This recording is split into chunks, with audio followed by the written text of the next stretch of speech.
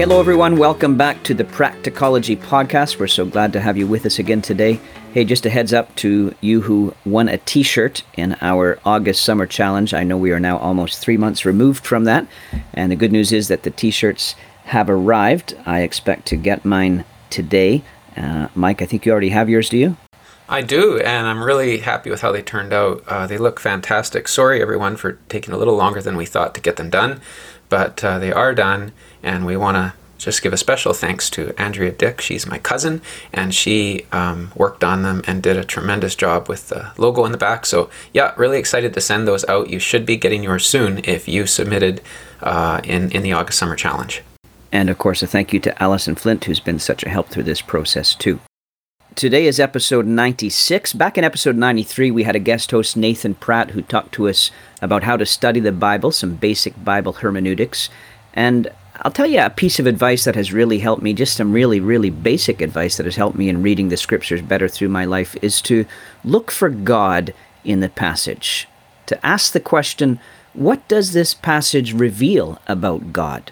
What can I enjoy about God's character from this passage that I'm reading today? And Mike, I think you're going to walk us through a passage today and illustrate how to do that for us. Yeah, that's right, because I think that's really solid advice you've been given, and I'm sure you've given it to others too, Matthew. We want to see God's glory in our Bible reading. And Nathan reminded us of the importance of prayer in our Bible reading, before we read, during, after. Well, think of the prayers that we often pray when we do approach the Bible. We pray that verse in Psalm 119, "Open my eyes, that I may behold wondrous things out of your law." Or maybe we pray the prayer of Moses, "Lord, show me your glory." Yeah, I love those prayers. Actually, I was just spending some time a little while ago in that reference, "Lord, show me your glory," Moses' words. And lots of listeners will have heard those words many times. But someone may be asking, what does it really look like to actually read the Bible that way? So if we pray, "Lord, show me your glory," as I read this passage, what am I really asking for? How do I see God's glory in the pages of my Bible?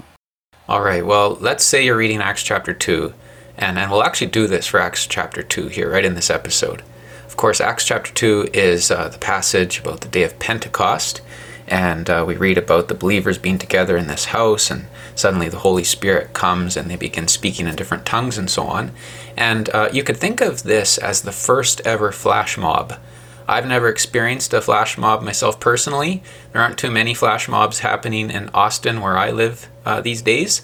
Halifax might be a different story though. Matthew, have you ever been caught in a flash mob in Halifax?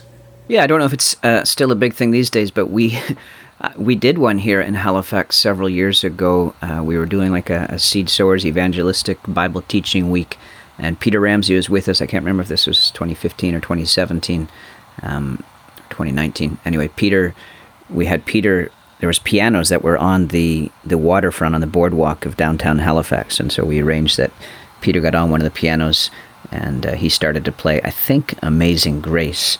And there were a few people just walking by that gathered and stopped, and then a whole bunch of us Christians gradually moved in closer and started singing and continued singing some other hymns. It was a fantastic experience. I'm sure there's a YouTube video of that somewhere.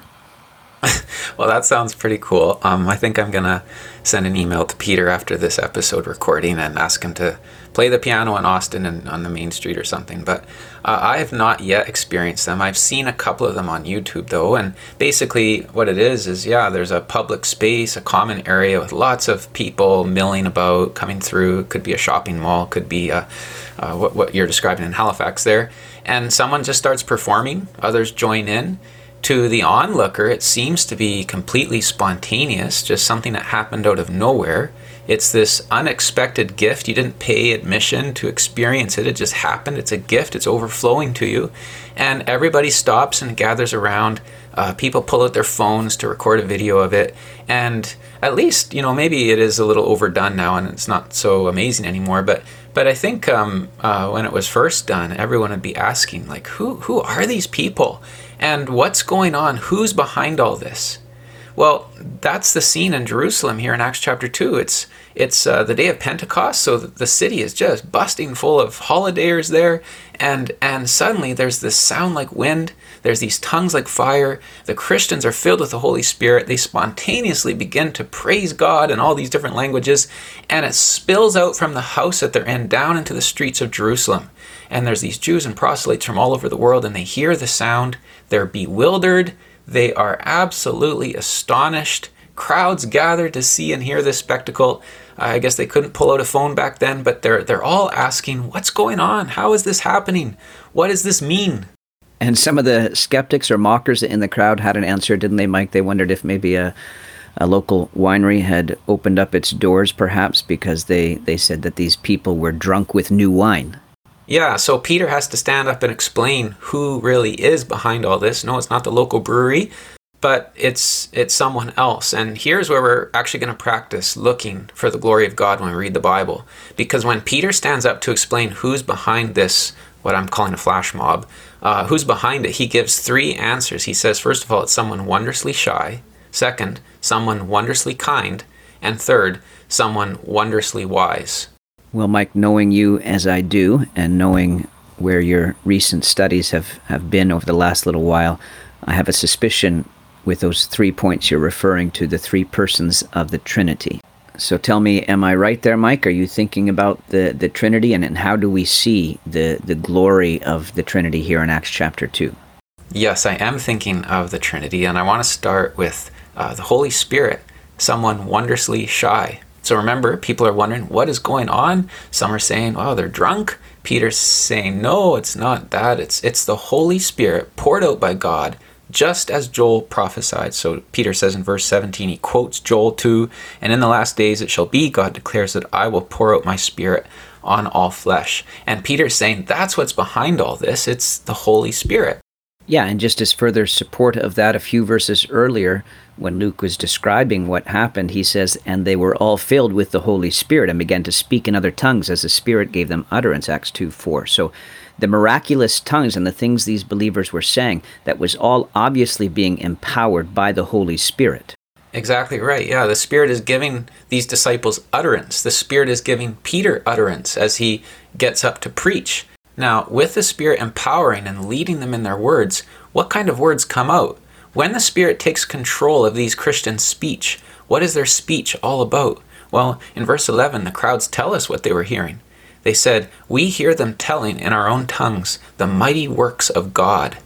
And then Peter, when he opens his mouth, what comes out? Well, it's words. If you read his sermon, it's words all about Jesus Christ. So when the Holy Spirit takes control of people's words, the words that come out are not all about the Spirit. You know, these people aren't saying, oh, the Spirit, the Spirit, the Spirit. No, their words, they're all about God the Father. They're all about Christ. Yeah, this is the Spirit's mission, to make Christ known. And this takes us way back to episode 17. You titled it, So You Want to Be Spiritual. We mentioned our Lord's teaching about the Holy Spirit in his upper room ministry. He said, when the Helper comes, he will bear witness about me. These are the words of the Lord Jesus. When the Helper comes, he will bear witness about me and glorify me. John 15, John 16. And you're pointing out from that, Mike, that the Spirit's ministry is Christ-centered. He loves to draw attention to the Lord Jesus. Yeah, and some have called the Holy Spirit the shy member of the Trinity. Now, it's not that he's timid in any way, of course not, but it's that he's always directing people to Christ.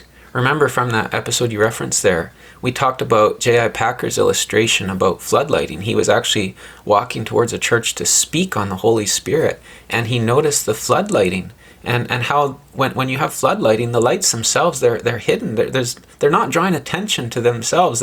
You could walk by and not even notice them.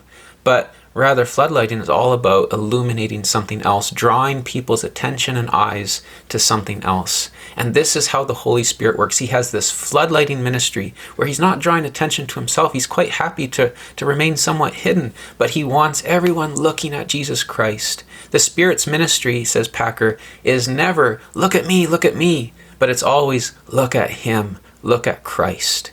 And I love what Graham Cole says about this. He says, in a world of self-promotion, the magnificence of the Spirit lies not in self-display, but in self-abnegation. Yeah, it definitely is a world of self-promotion, and I just love what you're bringing out about the Holy Spirit and the way he works. We've learned he's often pictured by the unnamed servants of Scripture as well. They're sort of in the background, drawing attention to others, not themselves. And this is so refreshingly different from what we see in the world. When a soccer player, or a football player, you might say, scores a goal in Qatar right now, or when an NHL star scores a beautiful goal, we see that we live in a world of self-promotion, the way that they respond and seek the camera. It's just the natural thing to do, and the celebration that they have. The same goes in business. People work a room at a business meet and greet. And then social media, of course, is such a big example of this as well. It's all about promoting the self, or it's so much about promoting the self. I shouldn't say all, but it's a common thing. But the Spirit's glory is to promote Christ. Amen. And so there's our first example of what it means to look for the glory of God in a passage. We're reading Acts chapter 2, and we're noticing this refreshingly beautiful thing about the Holy Spirit. How he's wondrously shy, how he's Christ-directed. He's wanting us to focus on the Lord Jesus. Well, who else is behind this this great spectacle, this wonderful occurrence at Pentecost? Well, not only someone wondrously shy, but secondly, the Lord Jesus, someone wondrously kind. Peter goes on as he explains what's happening. He says, this isn't just the Spirit's doing. There's someone else behind all this, the Lord Jesus. And so Peter... he emphasizes this repeatedly, that the one behind this event is none other than Jesus of Nazareth. Yes, the very one that you folks in Jerusalem rejected and crucified. Well, this same one, Peter explains, God has accepted and proven him to be the Messiah. The one you killed, Peter is saying, the one you killed, God has raised. The one you rejected, God has exalted to his right hand. In other words, Peter is saying to the very people responsible for the execution of Christ, he's saying, the one you turned against, guess where he is now? He's sitting in the highest, most powerful, most glorious seat of the universe, and he can literally do anything he wants to you. But what does Lord Jesus do? Well, let me just tell you a quick little story. It's a little Halloween story, actually. We were doing our weekly children's outreach as part of our assembly, and it happened to fall on a Halloween night, so we weren't home when some trick-or-treaters, I guess, came to our door, and they didn't get treats at our door because we were gone, and so they decided to do a trick on us, I guess, and hurled some eggs at our house. Well, we got back a few minutes later, and the eggs were still pretty fresh, and I was pretty sure I had seen the culprits a block or two away as we were driving home. So I took off after these boys. Well, I won't leave you hanging. I never caught them. but you know, what do you suppose I would have done if I had caught them? I would have given them a little talking to, and maybe tried to guilt them into coming and helping me clean it up or something like that. But just imagine that instead I caught them, and I said, boys, I have something to give you. You left my house and you didn't get what I wanted to give you. And I give them this great big gift, this great big package full of the very things that young people are seeking on that night of the year.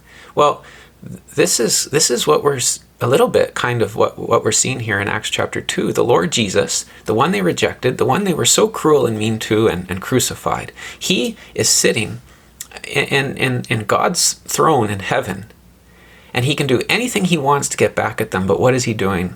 He's showing them his kindness.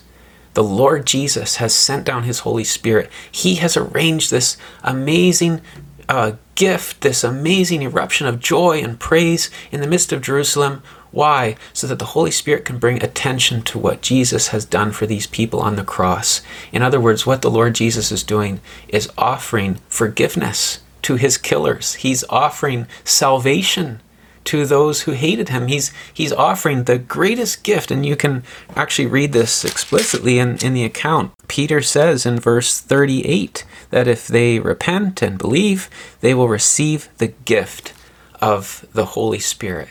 And so as we read Acts chapter 2, we dwell on it, we ask, what's going on here? What can I see about the Lord Jesus? And we come away with this amazing portrait of the kindness of the Lord Jesus, that he, instead of using his place of power and exaltation to send lightning bolts down, to prove them wrong, to get back on them. Instead, he is offering forgiveness and the gift of the Holy Spirit to the very people who were so cruel to him. Yeah, that is the glory of Christ, and of course I appreciate that so much personally because he has been so kind to me, and I've enjoyed his forgiveness. It's wonderful.